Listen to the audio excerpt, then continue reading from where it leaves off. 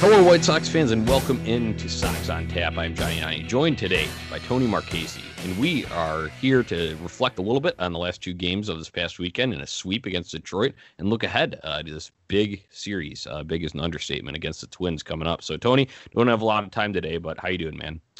I'm doing great, Johnny. It was a wonderful weekend to be a White Sox fan. I know you were up in Wisconsin. How are you doing, man?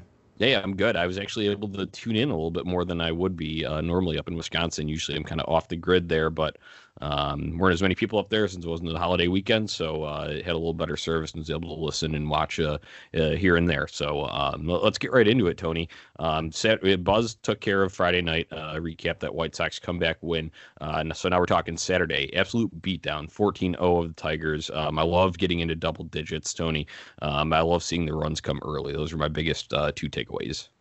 Yeah, I can't agree more than that. Getting into double digits is cool and tough, as we like to say on this show. Everybody got involved in that one. The offense was just everything you would expect. My biggest takeaway from this one was Reynaldo Lopez actually pitched a decent ball game. I was a little nervous going into that one. I don't know about you, especially just watching Lopez this year. It's probably been some of the worst baseball that we've watched, which is, this is a total shock. Just talking about how good this team has been all year. But Lopez got the job done. The Sox got the job done.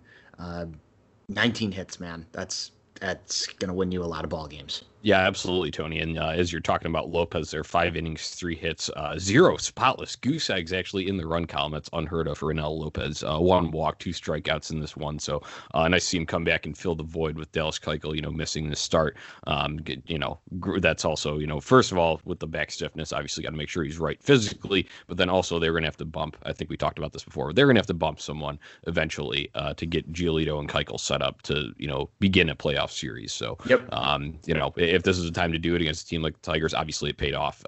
And Detroit didn't even find the board all night. Cordero, McRae, and Bernardo Flores Jr. Closing that one down. Clean innings from each of them, 2 for McRae. So I know he got sent back down with Stever coming up to pitch Sunday, which we'll get into now. But nice to see him have a clean outing and 0 ERA. Usually when guys get sent down, it's because that ERA is like close to 10. So that's about it there. I got one last takeaway on this one, and that's Jose Abreu just continues to absolutely mash baseballs. 4 for 4, man. Wow.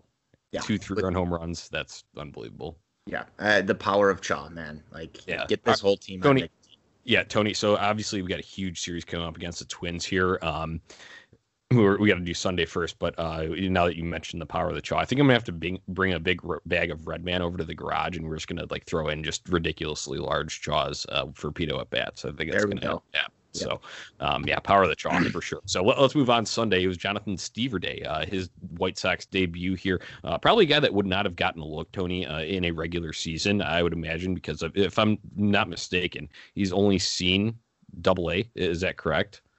I don't have notes on him in front of me at the moment, Johnny, but he was. There's been a lot of talk about him just in the deeper circles of White Sox Twitter. I think he's probably a guy that you would have seen maybe next year get a chance in a spot start. But I really liked what I saw from this kid after that first inning debacle that he got himself into, and it was amazing that he came out of that with only giving up 1 run. Very impressive for him to collect himself. I know the bullpen was already warming in the first. That's never a good sign for a kid who is making his first start. You see a lot of careers start and end that way, and you might never get a chance to get back up in the major leagues. But his stuff looked like it played. Got himself out of trouble. The recovery was excellent, and the offense was there to pick him up. Yep, being able to settle down, I think that's the biggest thing, and that speaks to how composed he is as a pitcher, because it'd be easy to just let things slip out of fashion. Hell, we've seen it from a guy like Lucas Giolito having a rough first inning, and then the whole outing just gets away from you. So nice to see that from Steve, a little bounce back after throwing like 35 pitches or something in the first inning, and obviously allowing the 1 run. But he was clean after that. Jimmy Cordero came in, Ricky Renteria's workhorse, and then Matt Foster, Steve Cishek, Alex Colomé. I know Colomé had to kind of clean up a little bit of Cishek's mess. It's a tongue twister there. Can Cishek sell seashells by the seashore? Possibly, who knows? If we can say it correctly, maybe they'll summon it. But yeah, Calumet coming in, locking down a save there. Other than that, I like to see manufactured runs too, because obviously we've seen these games where they have offensive outbursts. Tony hit a bunch of home runs, and that's all great, and I love seeing that, and I'd love for them to do that every game.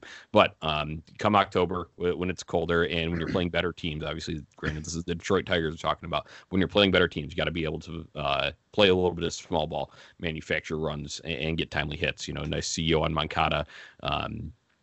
In this one, he bumped down in the order, but that helped him out. He goes 3 for 4 here, an RBI double to kind of get the White Sox rolling in this one. So any other takeaways from you from Sunday? Tim Anderson just continues to hit, average sitting at 362 after this one. If the dude wins another batting title, I don't know how anybody cannot say he's one of the best, if not the best hitting shortstop in the American League, if not the whole league. It's just so impressive seeing what he's doing year after year now. Just continues to hit. There was a little bit of a question mark in my head about giving Robert the day off, but obviously that didn't even matter. This is Detroit we're talking about. And then, I say this every time that he comes in the ball game, man. Cocked hats are for fucking closers. Alex Calumet gets the job done again. It seems almost automatic to this point in time that he's going to get the job done. Still do miss Aaron Bummer in that 8th inning role a lot. But the Sox are still getting victories. You sweep Detroit, you move on, and it's time to talk Minnesota. Yeah, absolutely. Huge series. As I just before we even start this, if you want some supplemental reading to go along with listening to this podcast, go to ontapsportsnet.com, click on the White Sox section. Our most recent article there is White Sox versus Twins, time to exercise the demons. And our guy, NWI Steve, you hear him here on this podcast. He's a contributor, obviously, to the website. He wrote up a great article about, how the Twins have had the White Sox number for the longest time. And, even this season, it could possibly still end up the Twins take the season series because of the White Sox going 2-4, I believe, against them so far. So they would have to, sweep this thing out to get back to where they want to be against them. But either way, they're, a game ahead in the standings here, Tony, coming into this one. And as Steve said, it's time to exercise some demons and, have some success against the Twins. And that will help them carry destiny in their own hands throughout the rest of this regular season campaign. Yeah, it's going to be a tough one today, Johnny. Dylan Cease going up against Jose Barrios, and Barrios in his last 4 starts has held opponents to a 183 batting average. That's going to be tough. He had a shaky start to the season. He is back looking like himself. Dylan Cease for the Sox, 0-2 against the Minnesota Twins. It's time to settle those demons and get Dylan Cease a nice 6-inning clean 0-run start. That's what I'm looking for, Johnny. No runs given up for Dylan Cease. I like the boldness of that, but that's no fucking way in hell that's happening. I'll tell you that right now, Tony. I'll just be completely honest with you. I don't see it happening. I think Cease maxes out around 5 innings. That's just the way things go against the Twins. I actually have them losing this first ball game, unfortunately, because you talked about that dominant stretch that Jose Barrios has been on. One of those was against the White Sox back on September 2nd. He got the win against them, went 6, only 3 hits allowed, 1 earned run, 2 walks, and 8 strikeouts. He had their number. Unfortunately, I think that continues tonight, but hey, I'm looking for him to prove me wrong, as always. I had to get a little bit of negative 90 in here. I feel like, it's been going so well and been able to rear its head here, but against a, opponent that you have not proven that you can beat, especially, this year so far. I know they have won twice against them, but overall, they've been in the losing column against them. So, especially the way that the series against Minnesota ended and Barrios being part of that, shutdown to leave the White Sox losing that series up in Minnesota. It doesn't leave a good taste in my mouth, but like I said, hope to be proven wrong here. Bats are going to need to step up because even if Dylan Cease throws well, you still got to score runs to win the damn game. Yep. They did not seem like they were able to do that in bunches like they were, against some of these worse off teams more recently in the Pirates and the Tigers and Royals and what have you. It's just got to step up. It's just, that's bottom line. Jose Abreu, lead the way, man. Well, this guy won't be in the lineup, but if he is, he's my pick to click tonight, Johnny. James McCann. He's seen Barrios very well. Lifetime average of 333 against him in 24 at-bats. That's plenty of at-bats to get used to somebody. taken him deep 4 times in his career. That leads the White Sox offense in home runs against Jose. I hope Ricky looks at that and says, let's start James McCann tonight. We'll likely probably see Grandal back behind the plate. I know he played first base yesterday, so it's probably his turn in the order. But find a way to get James McCann at bats early in this game. I agree. It'd be the most logical, but since things tend to not be logical in some of these decisions, especially I think there was another instance of McCann dominating a pitcher and then he wasn't in. So give me a backup one just in case. I'll give you a backup one. I'll take Yasmani Grandal. He's never had a hit against Jose Barrios in his career in 6 at-bats. It's time to get off the schneid. All right, I'm going to go with a hot hand here, Tim Anderson. He does not have a home run here. He's hitting 200 against Barrios in his career, but, he's leading the AL in batting average right now. I got to go with Timmy. A straw that stirs a drink if they are going to get it done. I believe it has to start from the top there and set the mood for the game. So I'd like to see that early, and I'll go with Tim Anderson. Even if it's just a collection of singles, that could help out immensely. So that'll be my pick to click for tonight. Once again, a 4-game set here. First to 4, it's going to be a massive series. I think Steve dubbed it in his article, biggest series in 12 years for the White Sox, something like that. It's been a while. It's been a while. Looking forward to it, Tony. Looking forward to be able to take in one of these games with you. So final thought on the Twin series, and then I'll close this thing down. Final thoughts. I hope NWI Steve and the White Sox fan collectively is happy at the end of this 4-game stretch. Like you said, biggest series. There's been a lot of biggest series for the White Sox in the last 12 years this year, and they're just going to keep getting bigger and bigger. This should have a playoff type atmosphere to it, even though there's no fans in the stands. When you're watching these ball games, they are going to have a playoff feel to them. Hopefully the Sox offense continues to do what they can do, and that's put up a lot of runs. That's the way this team is built right now.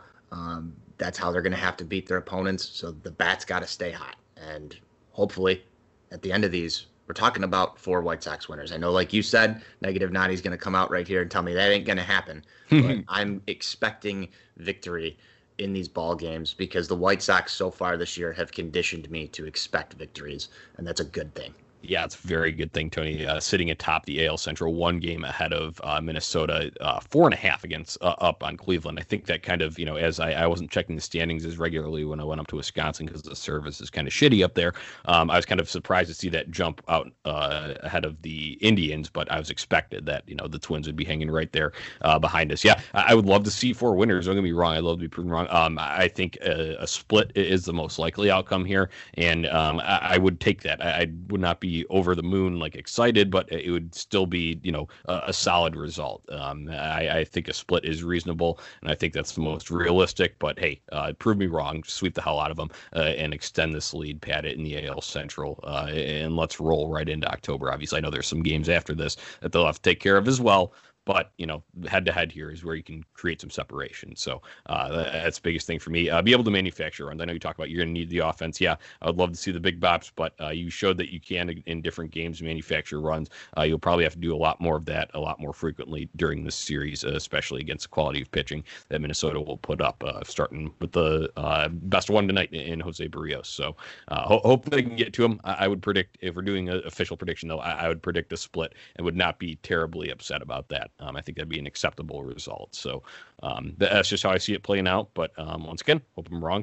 And that about does it for this quick hitter edition of Sox on Tap. We'll be back for recaps after all of these games. I am back. We are back to full strength here if this were an NHL game off of the penalty kill. So that's it. Make sure you go to ontapsportsnet.com for all your Chicago sports literature and podcasting needs. Following us on Twitter at Sox on Tap and at OnTapSportsnet. If you enjoy Sox on Tap, please go and give us a 5-star rating and review wherever you listen to podcasts. All right, Tony, let's close it down with those 3 words. White Sox forever. White Sox forever.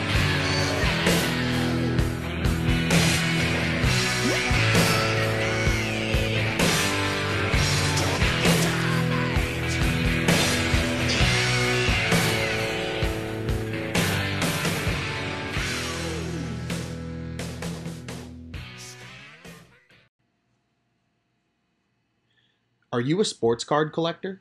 Are you looking to buy or sell your vintage cards? If so, contact Josh over at Midwest Vintage Cards. With over 25 years of experience in the field, Midwest Vintage Cards will pay you cash for your collection. Check out their eBay store by searching Midwest Vintage Cards or follow them on Instagram at Midwest Vintage Cards. Contact Josh at 847-602-8604 or email him at josh@midwestvintagecards.com to get your quote today.